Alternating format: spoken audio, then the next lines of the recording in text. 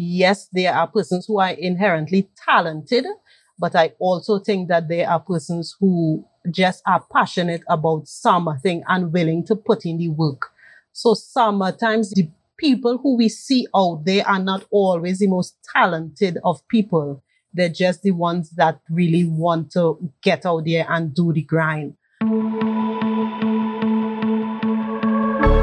You are now listening to We Are Crayons, the podcast. Extraordinary conversations with Trinidad and Tobago's creative thinkers and makers. We'll delve into their processes, their struggles, and what drives them to execute continually as creative individuals.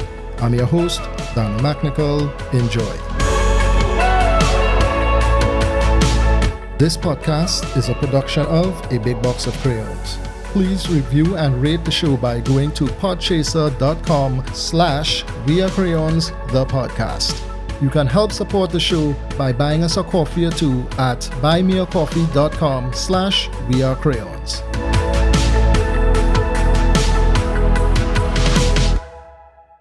This is We Are Crayons, the podcast, and today I have the pleasure of speaking with business strategist, consultant, Debbie Jolie. Debbie. Hi. Welcome to the show. Thank you. Thank you for having me. No problem at all. It's quite a pleasure of ours. So Debbie, from what I know of you, you've been operating in the sales and marketing area for over 15 years. You've worked with clients in Australia, UK, the USA, and of course the Caribbean. So tell me, Debbie, how did you first get into marketing and using your creativity in this way? Wow.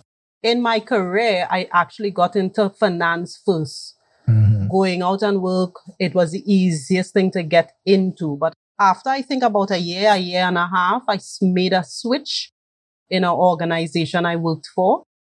And I got the opportunity to get into their marketing department, and I just kind of stayed there. All right, great. So I like to start off the conversation by asking about your childhood and how does that influence who you are now as an adult? Well, I actually use the tagline, the stammering communicator, and I think that's something that I've been putting out there for a while. I was a child that stammered terribly, like I couldn't string two words together. But I couldn't be a person that liked marketing and the arts and music and these things and not be able to command this voice. So that, in a sense, has propelled me to where I am, because being a person that stuttered, I have lots of introverted ways. But of course, if you love marketing and the arts and being a little more creative, you think of that as extroverted type of ways or skills and that type of thing. So it's a kind of yin and a yang, and I wanted to be able to overcome the stutter in order to be able to pursue the things I loved.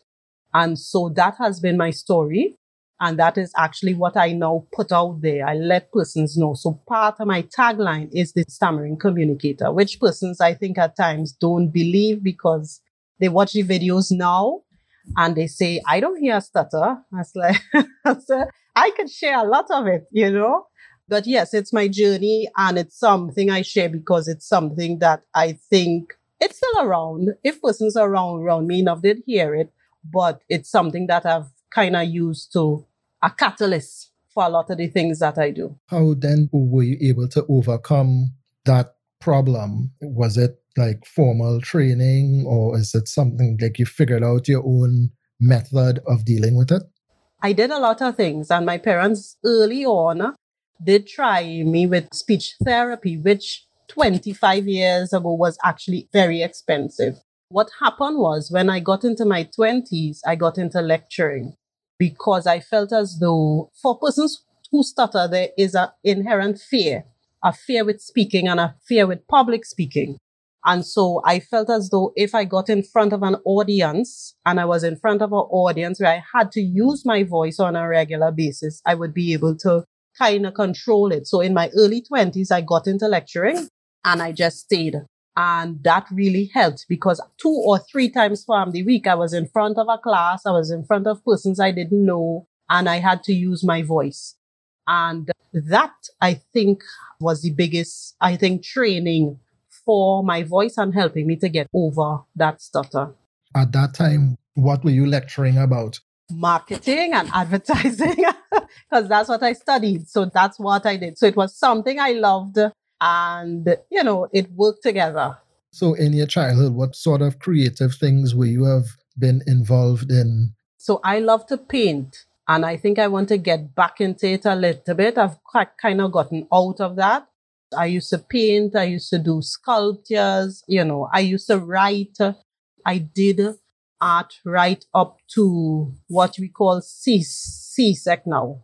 So I've always had that creative aspect of me. I realize I've passed it on to my son because my son likes to draw a lot. And is that something you encourage? I encourage anything that is positive, because I believe that persons don't always pursue their dreams. And it's because your parents feel as though that's not going to make money. So that I don't hamper him at all. Whatever he says he likes, I said, okay, well, you got to work at it. You got to try it out. Let's try everything until you find what it is, you love and you're passionate about. Mm-hmm. Was that your experience, that you felt that you were held back? Yes. Yeah. Yes. I think your parents care, but they, at that point in time, doing something in art or doing something creative was not deemed something that could make money. So they would naturally push you in things that would do sciences, do business. I got a lot of no's, and I had to push past that. And how did you push past? Was it like, listen here, parents, this is what I want to do? How did that go for you? For my art, I remember at least when I did art, I remember my mother saying, your brother and your sister, my older brother and sister did maths. And she said, so why don't you do maths? I said, because I don't want to do maths. I want to do art. And what is interesting is that she loves it too, but she, in her mind, she didn't see the end road, right? And I think after pushing and tugging, she said, okay, you go ahead. So that's it. I usually don't take a no. If I'm passionate enough, I don't take a no. So it'll be pushing until I get to do it, So how does she view what you do now, being in marketing, being that strategic thinker and guiding people in that way and using your creativity in that way? What are her thoughts now? I think both my mother is 70 and my dad is 78. My mom is still a little bit techie in that has her phone, goes on YouTube, looks at things. So that when I do content and videos and stuff and I do bloopers, I show her it and she laughs, So there is an understanding and an appreciation for it now.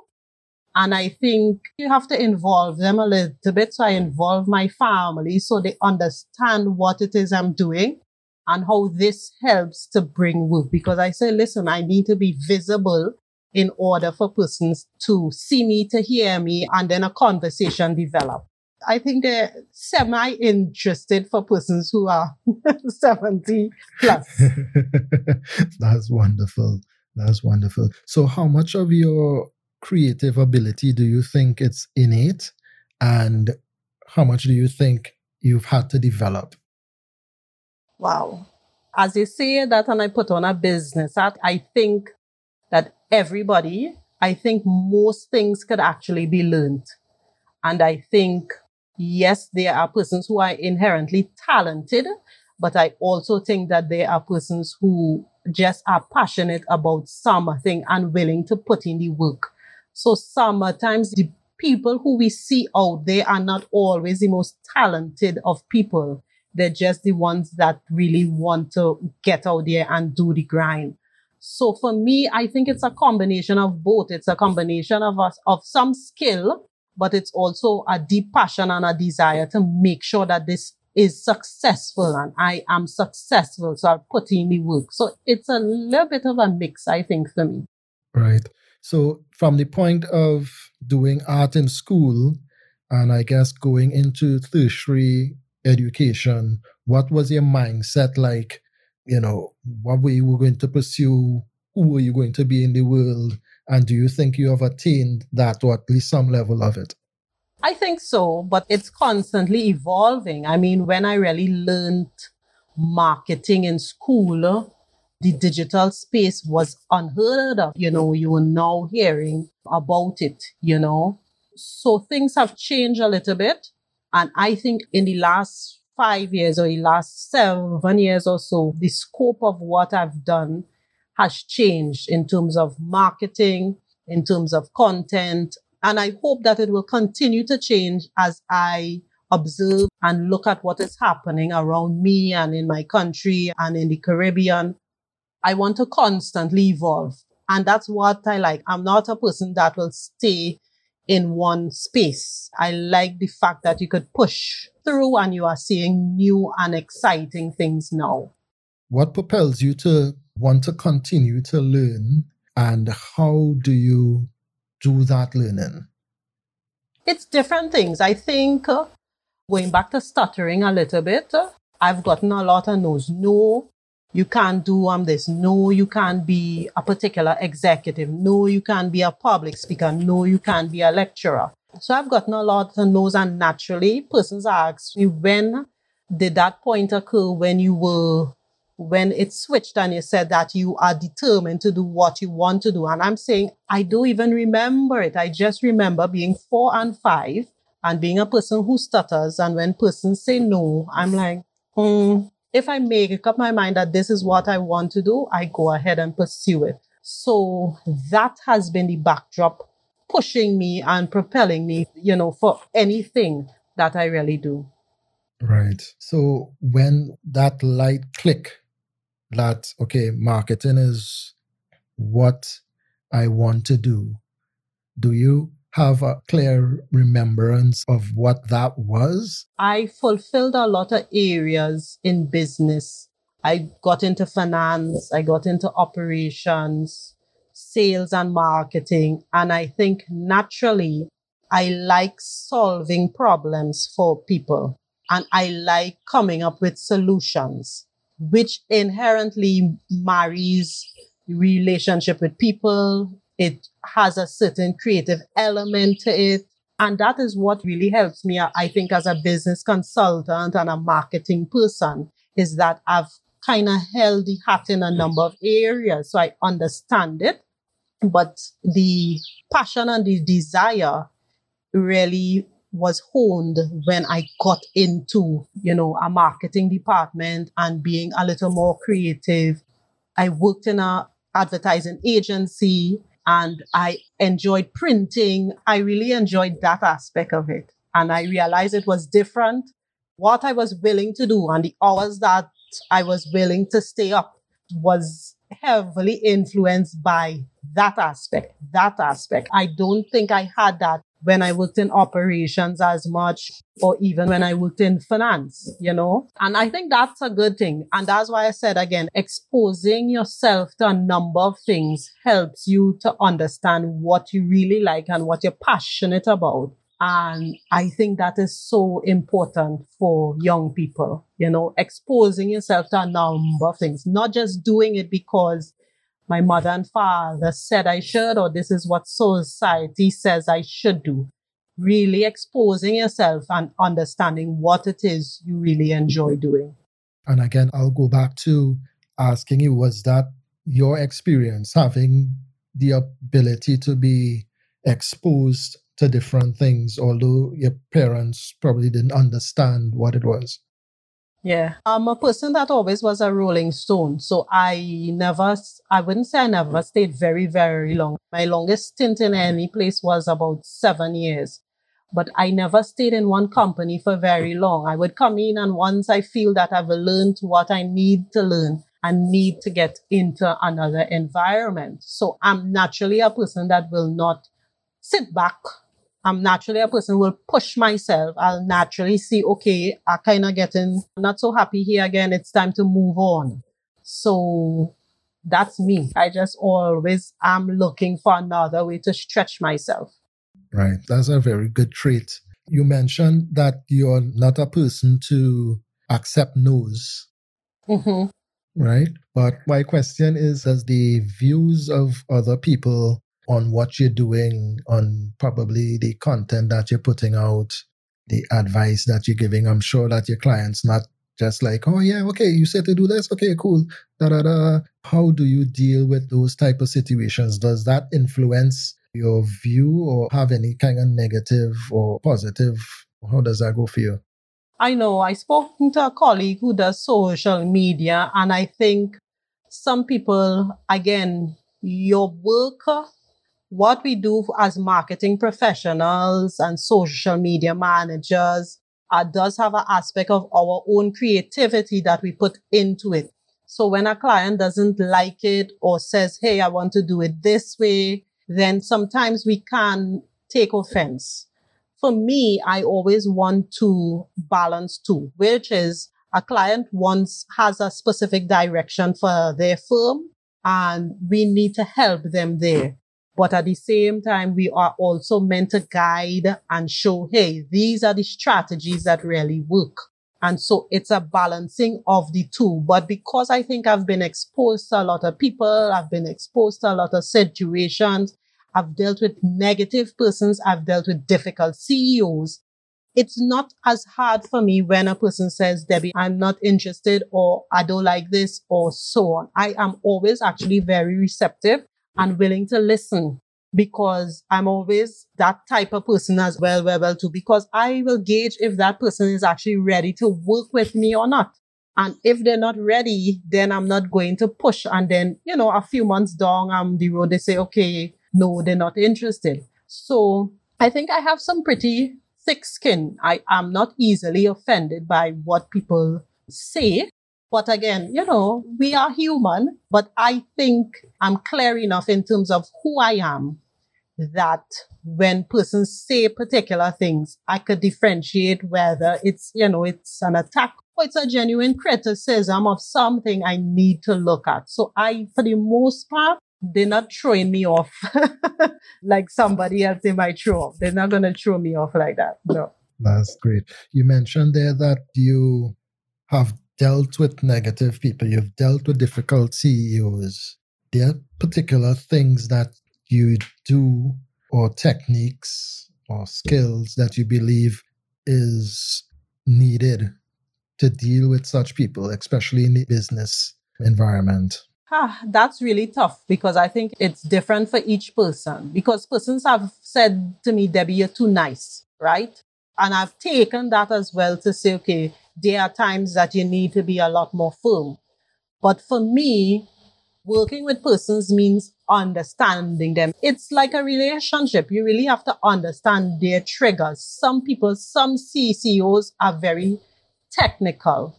They have KPIs, they want this done, they're data driven, and they're like that. Some are just all over the place. They get an idea and they're like, okay, let's try this. And there's no foundation or any research behind it. And so you have to be able to balance that person out and you have to be able to deal with the person. And that's why in the initial stages, the dialogue is so key. And that's why it's okay to realize when you could work with a client and when that client is not for you. It's not everyone you'll gel with, and it's not everyone that will see a vision and that you will agree with. But I think having a conversation, listening to that person, you'll begin to understand them, and then you'll be able to gauge if this is where I want to put my energies and where I want to work and so on. And I made a mistake about that a few years ago where I got an opportunity to work with a technical company, and I had worked in construction for a long time, and this company had no website, no social media, nothing at all. And so I really wanted to work with them because I felt that I understood them, but they were not ready. They were not in a position. They were very sales driven, and there were too many chefs in the pot. In that there was a CEO and the brother of the CEO and those things. And the way in which they make decisions was very ad hoc. So today you could get a contract and then 6 months down the line, it's canceled. And that's what occurred. And I saw it, but I ignored it because I said, I really want to work with this company because I feel I could help them, but they were not ready to really work. So again, you have to really have the conversation and know when this is an opportunity and when you need to kind of step back. That's a very important distinction to make, when to know when to move forward, when to stand still, and when to pull back, right? I'm thinking, what do you use to make those distinctions? So say, for instance, and this is probably just to help, answer the question. If A, B, and C lines up, I go forward. If it doesn't, but A and B, I could probably stand still, see how it goes, and then, So with that type of framing, is that something that you do? Yes. Okay, can you tell me about that?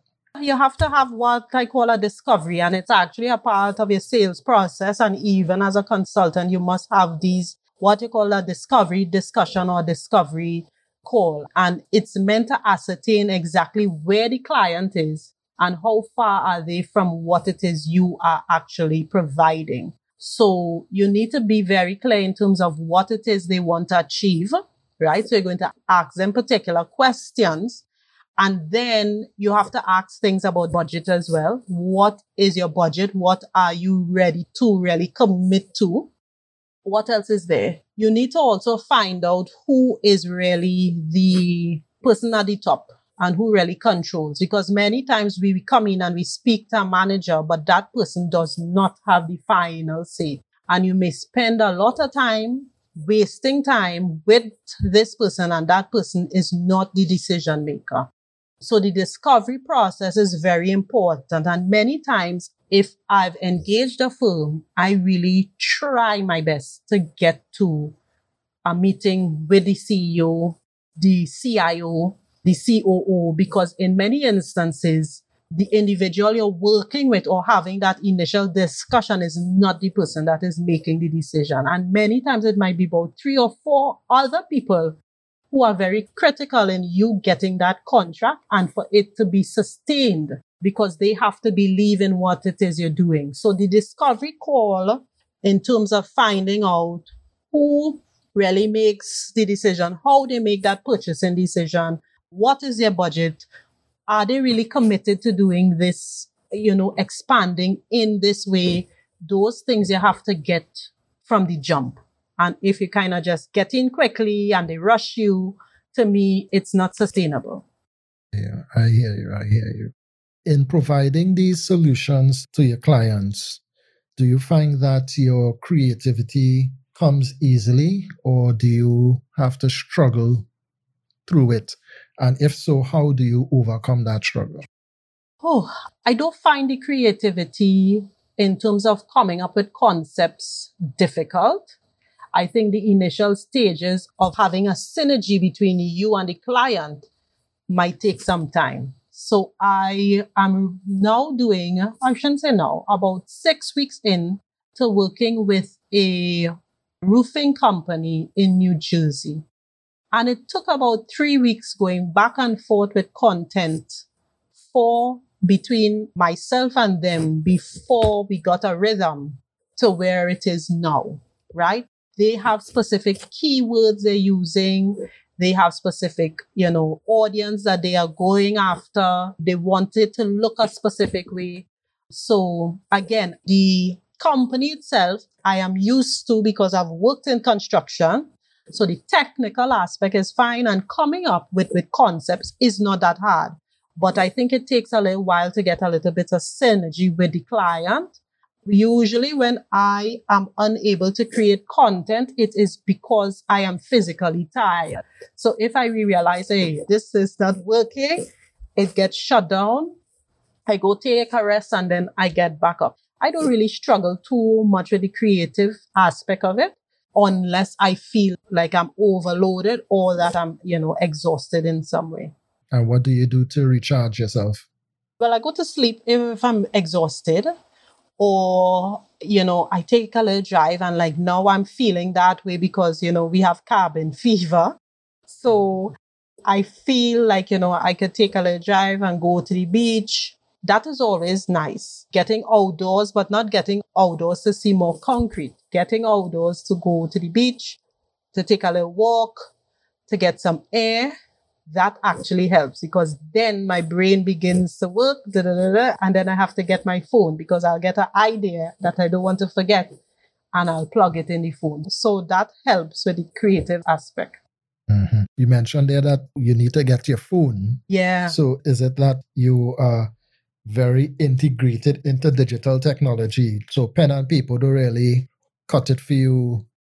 I'm a little bit of a mix because I lecture still. I'm a person that, like, if I'm read, like I have a book. Yeah, I do have a Kindle, but I actually prefer a physical book to read. And I think because I am literally, my clients are online and my work is online. So when I could get to pull away, I'm glad to pull away from it. So if I go for a walk, I'll leave the phone in the car and the notifications are off. And I do that because I know that I actually need to detach. And then when I come back, it's like, wow, okay, great. I have some ideas and I'm ready to go again. Right. And having a young son, how do you treat with him and the advent of digital and his involvement in that? I told him he needs to get more involved. Okay, so he's not. He's not. I guess he's a typical 12-year-old that is into YouTube and the YouTubers and the PS4 and those things. But I told him, I said, listen, you're eventually going to want to buy something. And so you need to help in terms of videos, editing. You need to learn these things. My sister actually bought him a whole kit and a tripod and all those things. We'll see where it goes. He needs to get involved. Yeah, he needs to get involved. That's great. So, having been in the business for over 15 years, having the opportunity to work in the UK, in Australia, you're working with clients in the US now, as you just mentioned. Mm-hmm. What helps you persevere? I like the diversity that you see and hear with clients around the world. And initially, my exposure to clients in the UK and in Australia have been primarily as a result of working in corporate. And so I actually enjoy hearing other person's perspective, what's happening in their market when they're trying to come to the Caribbean and what's different between the Caribbean and there. We kind of we learn more slow paced, Mm-hmm. we learn more relaxed. So I just enjoy working with a diverse group of persons and listening and hearing to their challenges and seeing how I could help them is always a plus. Mm-hmm. Mm-hmm. Mm-hmm. And what at this point would you say, if you can, would have been a sacrifice that you think you had to make to get to where you are today? Time. Mm. Time. I've sacrificed a lot of personal time and maybe time with my family. I've always been a person who works. In the last few years, I've gotten better, but I think I've always been too driven. And so it hasn't always been a good balance. I think you get to realize that you need to create it. And then you get to realize too that we tend to be on a race.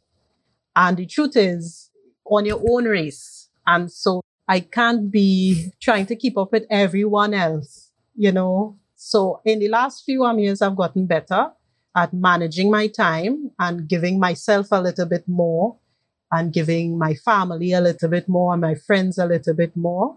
So I think I'm a funner person now and I'm not as serious as I used to be.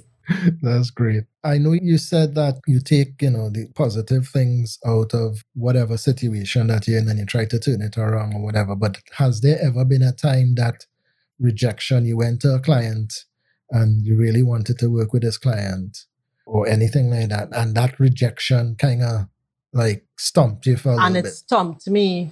Yes, it happens quite a bit. I think when you try to make things work and it's not working. I recently had a project, it's not completed as yet, with a client out in Barbados, and I just wasn't hitting all the things that I was supposed to hit. And because it's a part of a team, I'm seeing other people getting it done in Grenada and the Bahamas. And I'm like, why am I not getting it? And because I'm a driven person, that I think that's what, and the perfection is that you're trying to get this thing done and you're getting delays. You're getting delays from people, you're getting delays from the artists. It's just a lot of delays. So I face it all the time. And I think it's me getting inside my head. Again, a little bit of comparison too, because I'm watching other persons and I'm saying, Debbie, this island is smaller. Trinidad is like 1, 2. You can't underperform. So it's a pro and a con because I'm self-motivated and I don't want to fail. Actually, this weekend I did last week, and I did a whole revamp, restructured everything, getting new persons in because I want to meet my deadline. So yeah, it happens all the time, but you really have to kind of fight against that because it could really affect you and you feel, why am I not performing and why can't I get these things done? But I realized a lot of it was outside of my control. And I said, listen, time to reset it. Let's get new players involved and we're going to finish off this project strong. So it's back on track again. That's great. And going through that thinking of, okay, this person is getting this done, this person is doing that. Does that cast any doubt on your own talent or what you could bring to the table? I wouldn't say not too much because, you see, I'm always in a place where let's go. So yes, the doubt creeps in. And then I say, oh, gosh, I don't like, gosh, why you fell off, but I don't stay in that negative space long. I will quickly say, okay, what do I have to do now? I have to reset this, I have to do this, I have to get in new people. So I will immediately switch. So I really don't stay in that funk for very long. It comes in as naturally as any other person. But I just say, listen, I just have to get it done. I have to get it done. The client has been good to me. I've been to Barbados. I've really enjoyed working with them for the last year and a half. I don't want to disappoint. So I know what I need to do. I need to get things done and I will, the switch will turn and I will start to work again. Right. That's great. I mean, for some people, it's a bit harder to let go of that inner voice. Mm-hmm. And, like say, okay, no. Yeah. I need to keep moving. I need to get this thing done. Well, that's great that you have that ability. I think you have to cultivate it in young people. I think those insecurities are things you take from childhood into adulthood that you haven't recognized or you haven't acknowledged. And so it creeps back into all aspects of your life. And therefore, it's something you really do have to acknowledge. And as I mentioned, from very small, I didn't like this no, especially if I knew innately that I loved it or that I wanted to do it or I wanted to try it. And so I don't like to tell little children, no, you can't do that. I rather explain what is the dangers, etc. But I don't like to say, no, you can't do that. I find that such a limiting thing and you really don't know the impact it has. Yeah. I had the reverse where I said, screw you all, I'm going to do this. But others will not respond in that way. I don't like to put it out there. So, yeah. That's a really great distinction again. And I'm just thinking that because of you having to deal with that constantly as a young person and probably even into secondary school. Yes. And having to deal with probably people making fun of you and all of that kind of stuff. And having the wherewithal now to say, okay, so this thing that happened to me when I was a teenager or whatever is affecting me today. And being able to recognize that and deal with it is quite remarkable to be able to do that on your own. But you see, it's drawbacks as well because I've always been, I'm going to do it. And so I depend on me. And when I got into business, I realized when it didn't grow the way that I wanted to, or I didn't reach the clients I wanted to, I realized that I needed help. So that I hired a coach because I realized I had my own blocks as well too. Right. putting everything on your shoulder and feeling like you are the superhero. That's why I have like a Superman and a Batman and a Wonder Woman t-shirt, because I really believe in that. But you need to ask for help when you realize that you're reaching a wall. And I did reach that maybe 3-4 years ago, where things were not going the way that I wanted it to go. And I'm saying, I'm doing everything and it's just not working, and you need help. So there needs to be that inner recognition when you realize that these things are not working. I need the help, for even the ones who everyone feels that is strong and will push through. At some point in time, we also need some help too. That is definitely true. Yeah, because Superman had Lois Lane, Batman had Robin and Alfred. As a hero, you do need that support as well. Absolutely. Yeah, for sure. What would you say, and if you could think about it for a sec, if not, what would you say is your ultimate creative goal at this time? There's a couple, actually. I've been thinking about a book. I think I'm thinking more along the lines of a children's book for persons who stutter. I've been encouraged to do that for the last year, but I want to do it well. I don't know if that will be the ultimate goal, but it looks like in the next 3 years or so, I would like to do it and do it well. But that one is personal still. I want it to be good. I want it to reflect, a life, a story. I want it to be good. So I'm holding that close. I want to do it, but I'm still feeling some apprehension there. I'll do it, but I need to just get some clarity in terms of how it will be done. I really want to do that. And of course, I want to see my brand evolve. I want it to evolve. I don't want it to stay static in any way.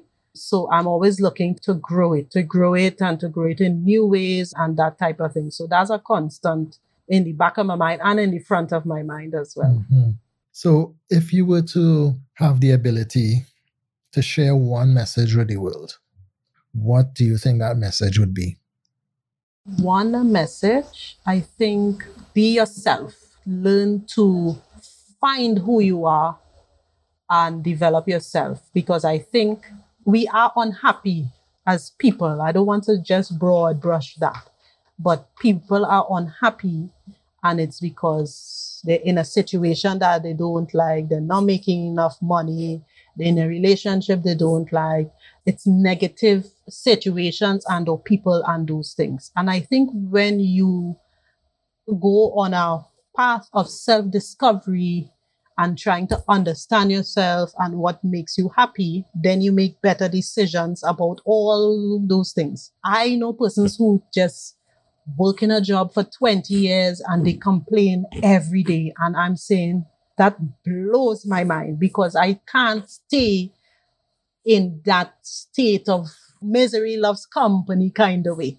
And that's why I say, for me, for children, having them expand and live and do the things that they want to do helps them to understand what they are passionate about. Because we do have persons who pursue careers and do things and they're not happy, and it filters into other areas of their life because they're not happy here, and so they're going to make everybody else miserable too. So yeah, find your happiness and your joy and actively pursue it.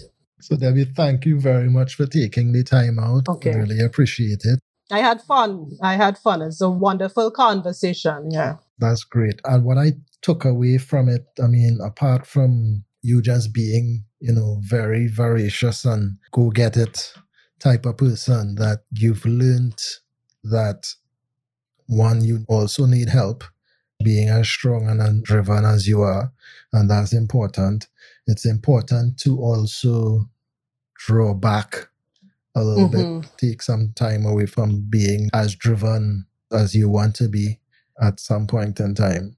And then just being, I guess, a good human being as well. And that isn't necessarily from anything you said particularly, but just in the conversation, I get that vibe I would say. Right. So I want to thank you very much for that. So finally, then tell us, or tell the audience, where we could see more of your work, connect with you online and all of that good stuff. All right. So I am on Facebook, on Instagram, and on LinkedIn as Debbie Jolie, the stammering communicator. You will also see that as part of the headline. And you can also visit my website, www.debbiejolie.com. Awesome. We'll make sure we have all those links for easy access available on abigboxofcrayons.com. Awesome. Debbie, thank you very much. Thank you so much for having me. I really appreciate it. I am Debbie Jolie, and in A Big Box of Crayons, I am Sajian.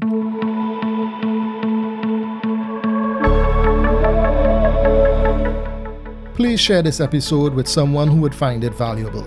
If you haven't yet, subscribe to the show wherever you get your podcasts to get new episodes as they become available.